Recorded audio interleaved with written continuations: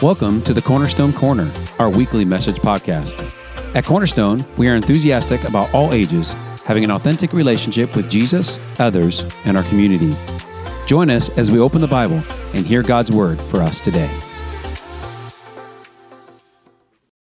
But today's a special day in my household. You see, today is my incredible wife's, man, third service. That's all. You guys are getting a loose cannon today. My incredible wife, Sarah, it's her birthday today. Happy birthday, Sarah. I'll let her know you all said that. I'll say every one of you. But last night we got to celebrate her birthday. We went out to dinner with my parents and siblings and their spouses and kids and all that stuff, and big family dinner. We went out to ice cream afterwards at Vanilla Bean. Anyone been to Vanilla Bean? It's pretty good. Yeah, it's pretty good. Yeah, I don't know if it'd be the best place, but it was pretty good. But I decided I was going to get cookies and cream, which was I was a big fan of, cookies and cream. But as I'm standing there, what you should know if you haven't met me yet, I have a 14-month-old son, Sarah and I do. And so I'm standing there at the counter, getting my ice cream, holding Kyler here, and at the corner of my eye, as I was getting my ice cream, I see out of the corner of my eye my brother, who wants to be the cool uncle, start to feed my son, 14-month-old son, ice cream. He gets a nice big scoop out of his bowl, bring him, and I don't think Kyler's ever had ice cream before, at least under my watch. He hasn't. But I see Drew, my brother, trying to be the cool uncle, giving Kyler ice cream, and Kyler's reaction was actually hilarious because, like, out of the corner of my eye, I see it, and I'm like, "What are you doing?" And I see Kyler's face, and I don't know if it was the cold or what it was, but he was like, "Ugh, this is gross." But it was cookie dough ice cream, so I mean, it's not bad. But after a little bit, like, he recovered, and then he kept pointing to it. He wanted more, and so that's great. So Drew, again, trying to be the cool uncle, gave him another spoonful, and it's still the same reaction of like, "Oh, this isn't good." I mean, at this point, I had already decided, okay, it's going to be a crazy night. Kyler's going to be up till 3 a.m. Because of the sugar. So I had kind of given in. My wife, Sarah, she had kind of given in. She had gotten a bowl of birthday cake ice cream. And so she had birthday cake ice cream. She's like, okay, maybe he doesn't like the cookie dough. Maybe he likes birthday cake. He takes after his mom, that type of thing. So she gives him a nice spoonful of birthday cake ice cream. And his face, literally, his first taste, as soon as it hit his tongue, it just lit up. He loved it. Like, I don't know if it was the sprinkles, if it was the frosting, what it was, but this birthday cake ice cream was incredible. He loved it. And so the rest of the night, like, Sarah couldn't, like, we didn't want to keep giving him ice cream, but he kept wanting it. He'd start crying and stuff like that. So Sarah had to basically go eat outside by herself for her birthday, just so Kyler would leave her alone. But last night, so it reminded me that we all have favorites. And even like there's a cultural push toward like having favorites, a favorite movie, favorite music, favorite sports team, the Detroit Lions of Michigan, right? We have favorite food, we have favorite ice cream, we have favorite water bottle brands, even though they all taste the same, it's all water, right? There's this cultural push toward having favorites, and that's okay. I mean, it's a thing. But the reality is it becomes, there you go. But the reality is it becomes an issue when this cultural push of having favorite things or favorite items becomes having favorite people or valuing certain people more than other people or that type of thing. And that's when it becomes dangerous. And throughout the past few weeks and the few weeks that are coming up, we're in this series called Get It Out, where we're learning from internally locked up things. And we're looking at things, passages of scripture throughout the Bible where people have these internally locked up things that they don't recognize or they don't get out, and it leads to destruction. And today, what we're going to be looking at is the internally locked up thing of preferential treatment. Preferential treatment, which I've been struggling to say all morning. So the Ryan translation for preferential treatment is plain favorites. Plain favorites. Also, I have a whiteboard here because we have an incredible media guy back there, Deacon, who's running the slides back here. But some of you know that I kind of go all over the place sometimes in my message, and it's not fair to him to expect him to make a slide in the middle of my message and put it up there. So I have this whiteboard in case I go wonky. In case you always go wonky. We're talking about plain favorites. And before I dive in, I'm gonna pray. And before that, I'd like to talk about what playing favorites, what I'm actually talking about here, because when I prepare a message, I like to argue with myself about certain points. And I was arguing with myself, playing favorites, is this necessarily wrong? Is this what's destructive?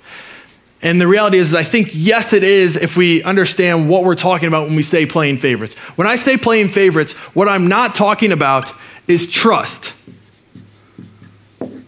I'm not talking about trust. There should be different levels of trust that we have on people. We should trust people that are more trustworthy and trust people less that are less trustworthy, that type of thing. I'm not talking about trust when I'm talking about playing favorites. I'm also not talking about responsibility. I'm not talking about the responsibilities that we have, like as a dad, like I'm responsible to prioritize my son a little more than prioritize some of my friendships or relationships with you guys. Like that's a responsibility. Trust, respect, responsibility. These are more about the relationships that we have, the proximity that we have to people, that type of thing. I'm not talking about that when it comes to playing favorites. What I'm talking about when I say playing favorites is one word: value. How much do we value an individual? How much do we value a person? And what I'm hoping that we're going to discover over the next few minutes through this topic, through this message, is that we're going to discover that when we place value more or less on certain people based on certain things, we find ourselves in very destructive situations. It's a vulnerability that I hope that we can get out so we can step into the life that God has for us. So before I dive into the main passage, I'm going to pray, and then we'll hop in there. So if you would please bow your heads with me and let's pray. Heavenly Father, just thank you so much for this group that's here this morning. I don't know why they all came this morning. They might have had every excuse in the world not to come, but yet they're here, God. And I just pray that whatever your purpose is for us all being here, that we would just step into that. God, I pray that you would move in a way this morning that we can't even try to take credit for it. I pray that your words speak, and they're not mine. I pray that you give us ears and discernment and wisdom and understanding to listen so that it's not ours. God, and ultimately, I pray that you open our hearts to reveal to us what it is that you want us to do so that when we walk out of these doors this morning, we are walking out of these doors different than when we came in. God, I pray that this time honors and glorifies you. It's in your wonderful name we pray. Amen.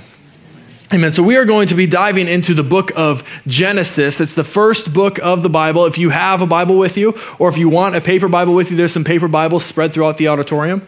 If you're more tech savvy, unlike myself, you can go to sermons.church on a browser on your device, look up Cornerstone Church, and you can find the message notes as well as the passages of Scripture that way as well. But we're going to be in the book of Genesis, Genesis 27. And what we're going to do is we are going to be looking at a family where playing favorites and value led to a lot of destruction in their family.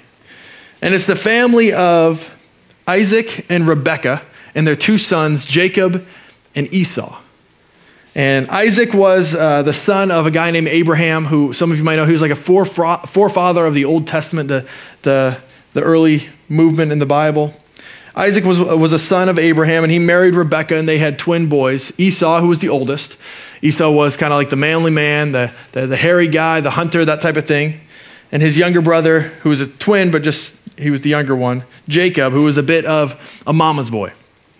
And what we're going to see in this story, this moment, is that favoritism, preferential treatment between the parents and their kids is going to lead to a whole lot of destruction. And at this point in their life, Isaac is getting kind of old. And so that's where we're going to pick up. In Genesis 27, we'll start in verse 1, and we'll learn about some preferential treatment here. This is what it reads. It says, when Isaac was old and his eyes were so weak that he could no longer see, he called for Esau, his older son, and said to him, my son. Here I am, he answered. Isaac said, I am now an old man and don't know the day of my death. Now then, get your equipment, your quiver and bow, and go out to the open country and hunt some wild game for me. Prepare me the kind of tasty food that I like, and bring it to me to eat, so that I may give you my blessing before I die. Now Rebekah was listening as Isaac spoke to Esau. When Esau left for the open country to hunt game and bring it back, Rebekah said to her son, Jacob, look, I overheard your father saying to your brother Esau, bring me some game, prepare me some tasty food to eat, so that I may give you my blessing in the presence of the Lord before I die. Now, son, this is Rebekah talking to Jacob. Listen carefully and do what I tell you. Go out to the flock and bring me 2 choice young goats so that I can prepare some tasty food for your father, for you to give to your father, just the way he likes it. Then take it to your father to eat so that he may give you his blessing before he dies. And so what happens? Jacob, because Rebekah gives him this plan, Jacob goes out, gets these 2 goats. His mom makes him a nice meal for him to give to his dad, and he tricks his dad. He gets in this nice his coat that smells like his brother, feels like his brother, that type of thing. He knows his dad can't see. He brings this food, acts like his brother, tries to sound like his brother. And it works. And Isaac is going to give Jacob his blessing. And what we need to recognize, because this is something that's different in our culture than it was in that culture, a blessing isn't just something that you just give away. A blessing is a big deal.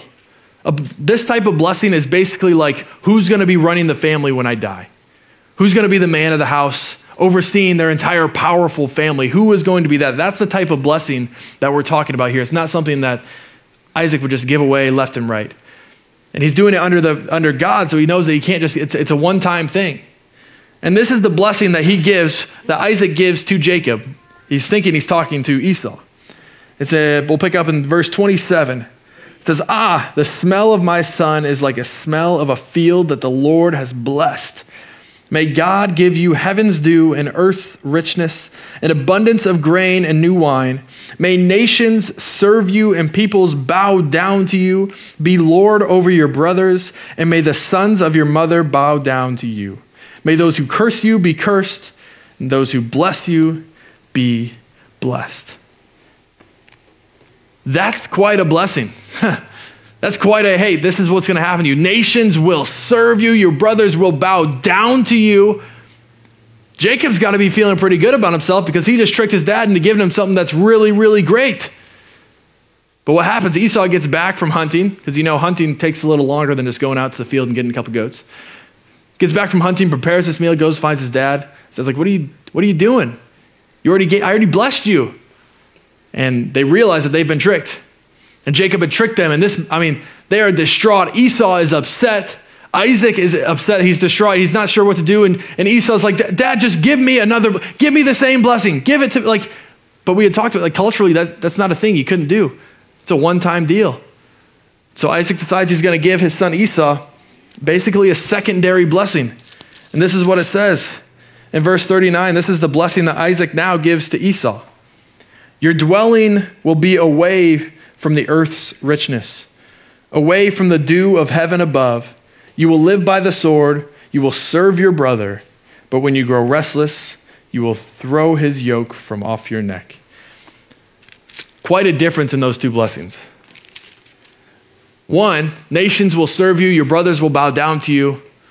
Everything's going to be great. And the other one, Esau, you're going to serve your brother until you literally can't take it anymore. And this, rightfully so probably, makes Esau pretty mad. He gets upset and he starts planning revenge, and he's going to start going. He's going to take care of his brother. And so Rebekah hears Esau's plan, sees his frustration, tells Jacob, you just need to leave, go, get out of here, that type of thing. And so what happens is because of playing favorites, because of the value that Rebekah had of Jacob over Esau, what ends up happening is this family is destroyed. They're scattered. And as Isaac gives this blessing, as he's about to pass away, the one that he gives the blessing to ends up having to run away for his own safety.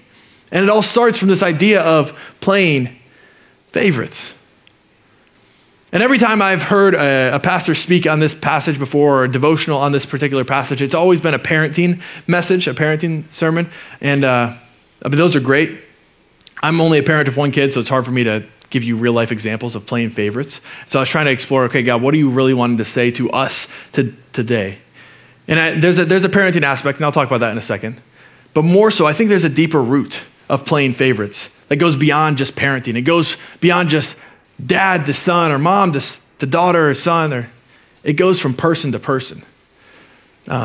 playing favorites, placing value on people.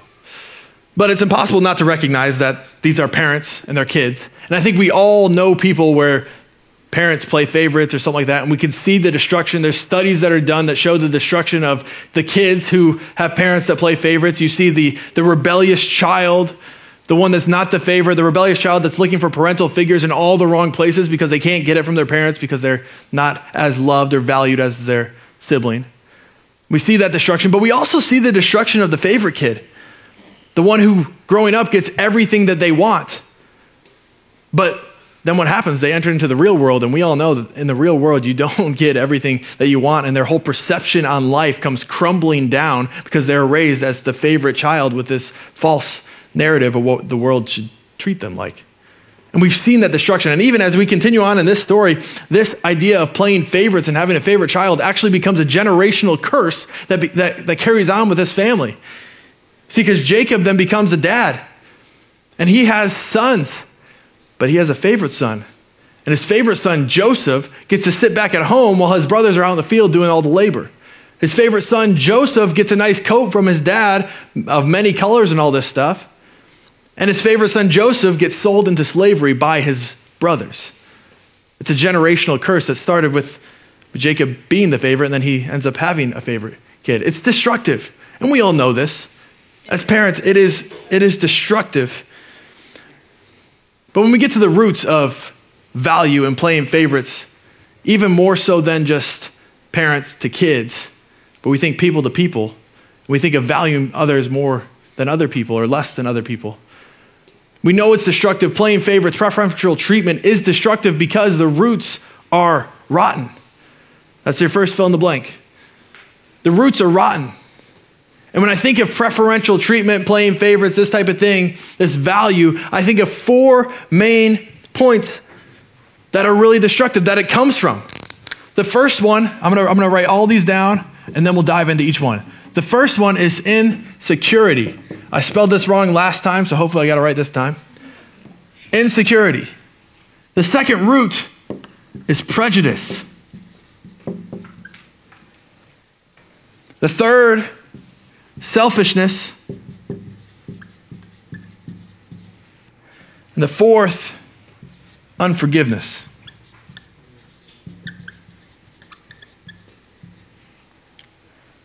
The roots of playing favorites are rotten. The place in our heart that it comes from, where we place certain values on certain people and less values on other people, come from a rotten place in our heart.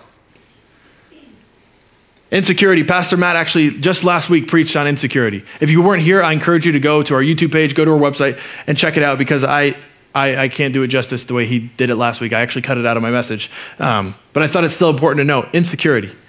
Sometimes our own shortcomings, the way that we view ourselves, our own insecurities, cause us to place different values on different people. When I was thinking through this story in Genesis of Rebekah, maybe it was her insecurity of not being able to relate to her son Esau because he was this hunter, this hairy, grizzly guy. She wasn't able to relate to him, so she felt insecure about their relationship, and so she valued Jacob more. It's a place of insecurity. Again, I encourage you to go. Pastor Matt did a great job of talking about insecurity, but it's important. That's one of the roots. The second root, prejudice, prejudgment. Looking at the outside of a person and placing certain value on them based on that outside. And deep down, we all know the destruction that prejudice can have, that prejudgment can have amongst a family, that it can have amongst a community, that it can have amongst a country. Prejudice is destructive. We all know that. We all know that it's wrong to place value on someone based on the color of their skin. Amen. We all know that it's wrong to place value on someone based on their gender. Yes. We all know that it's wrong to value someone less because they found themselves in economic hardships. Amen. Just like it's wrong to value someone more because they're rich.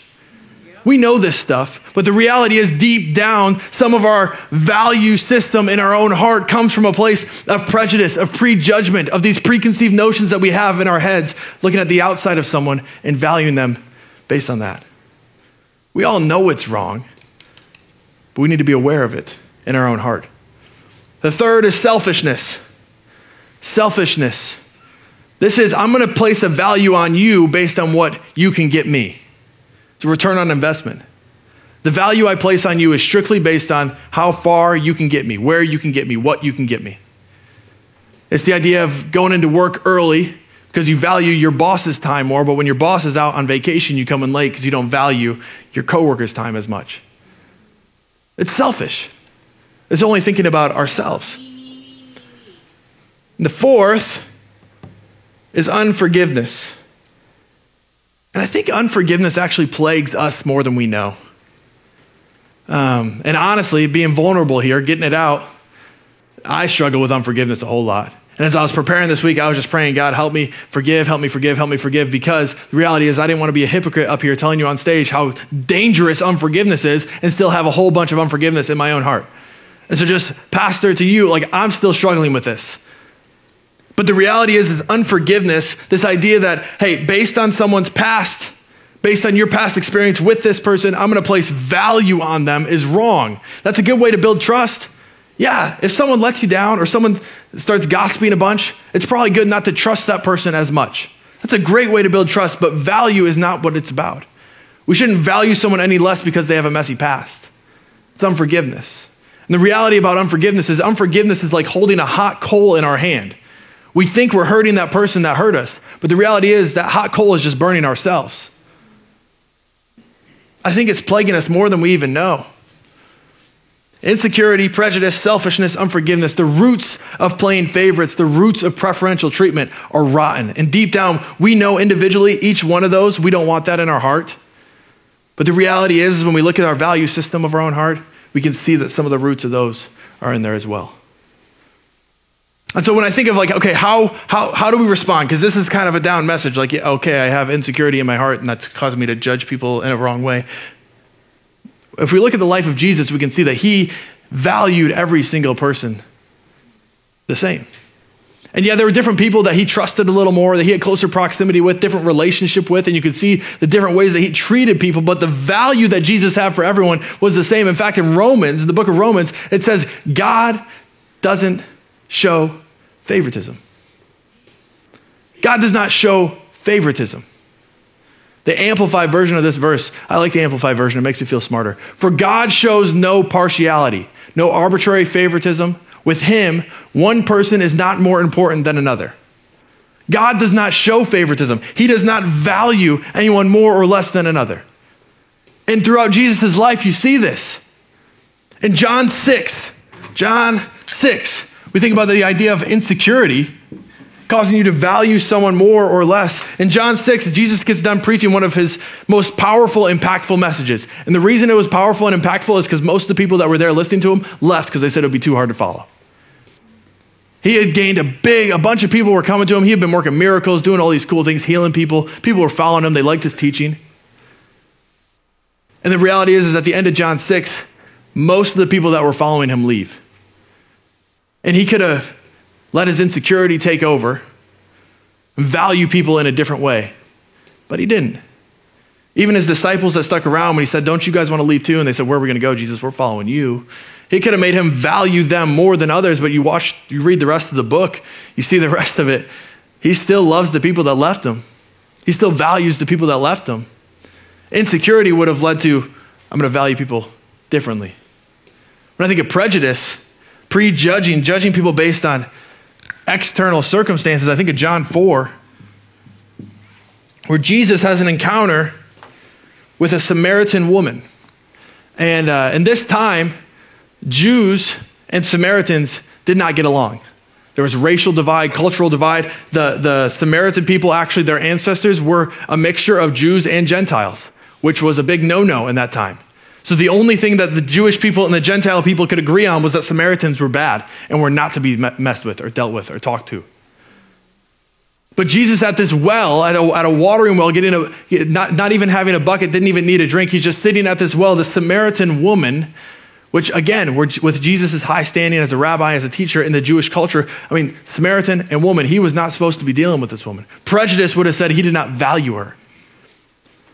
But what he does is he shows her how much he values her, so much so that as she walks up to the well ashamed of her past. But when she's done talking with Jesus and recognizes how much he values her. She runs back into the very town she came from and tells everybody about Jesus, bringing them with her so that they meet him. And what happens is because Jesus doesn't have this prejudice value system, and he is able to love and value people that are different than him, from different cultures than him, that whole Samaritan city had their entire eternity changed because of that encounter, because his value system didn't have a prejudice. But I think of selfishness. You cannot find a selfish act. I was not able to find a selfish act that Jesus did when he was walking this earth, and so it's hard to narrow it down to one, but one in particular. Mark 10, Jesus meets this guy who's a young, rich ruler, is how the Bible describes him. He's a guy who has a lot of wealth. He's in really good standing within the Jewish culture. He's really good at following the Jewish law. And so he's talking to Jesus, and they're going through these laws that this guy's following. And he goes, well, his final question is, well, Jesus, what do I need to do to get into heaven? Basically, to the kingdom of God. And Jesus, if he was thinking selfishly, selfish value, what he probably could have done is he said, this guy's pretty wealthy. We could use a new wagon or so to get to the next town. We could use a nice night. We could sleep in a really nice hotel. Maybe use a really nice meal. This guy, wouldn't put him out too much. He's rich. He's wealthy. Let me just make sure that I value him a little higher because he's loaded. He's got deep pockets.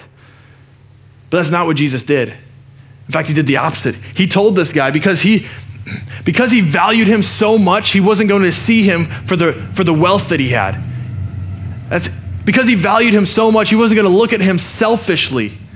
Because he valued him so much, he told him, go ahead, sell all your possessions, give all the earnings to the poor, and come follow me. He valued him so much that he knew that the life he was chasing after wasn't worth anything. Then unforgiveness. When we think about unforgiveness, I think about Jesus at the cross, and we talked about this when we were doing communion earlier. But as Jesus was wrongfully arrested, as he was beaten, mocked, ridiculed, carrying a cross to his impending death, hanging up on a cross with nails through his wrists and his feet, a crown of thorns on his head so that the blood was dripping into his eyes, probably suffocating on his own blood, he mustered up his strength to say, Father, forgive them.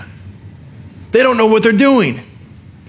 The very people that were making fun of him, that put a sign above his head that said King of the Jews, mocking everything that he stood for his 33 years of life. And he mustered up the strength to say, Father, forgive them. We see this in Luke 21. Father, forgive them. They don't know what they're doing. And then look at this next sentence. This is what the people, that Jesus is saying, God, forgive these people. And this is what they're doing. And they divided up his clothes by casting lots. Jesus is saying, forgive them. And they weren't even looking for forgiveness. They were looking for who's going to get Jesus the shirt. They were playing games. They were mocking him. And Jesus didn't value them any less. He valued them so much that as he's hanging up there on the cross, he said, I'm going to use every ounce of energy that I can get out of my human body to say, Father, forgive them. So how did Jesus do this? How was he able to live a life where he did not play favorites, where he didn't let insecurity impact the way that he valued people, where he didn't let prejudice impact the way that he valued or loved people, where he didn't let the selfishness or unforgiveness impact the way that he valued people? How did Jesus do that? How can we do this? Because the reality is, I think as you're hearing this, I hope you want to be like this too. You want to look at someone and value them the same as Jesus would. And the answer is, if we want to stop playing favorites, we need to start seeing Imago Dei.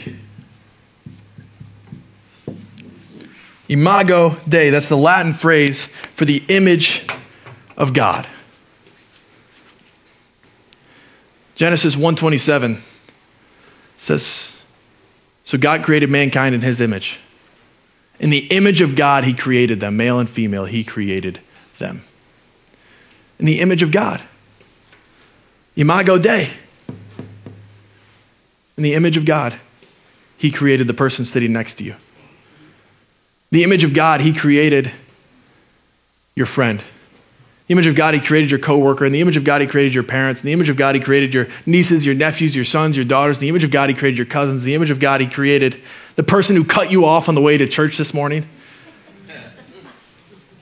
It's in the image of God.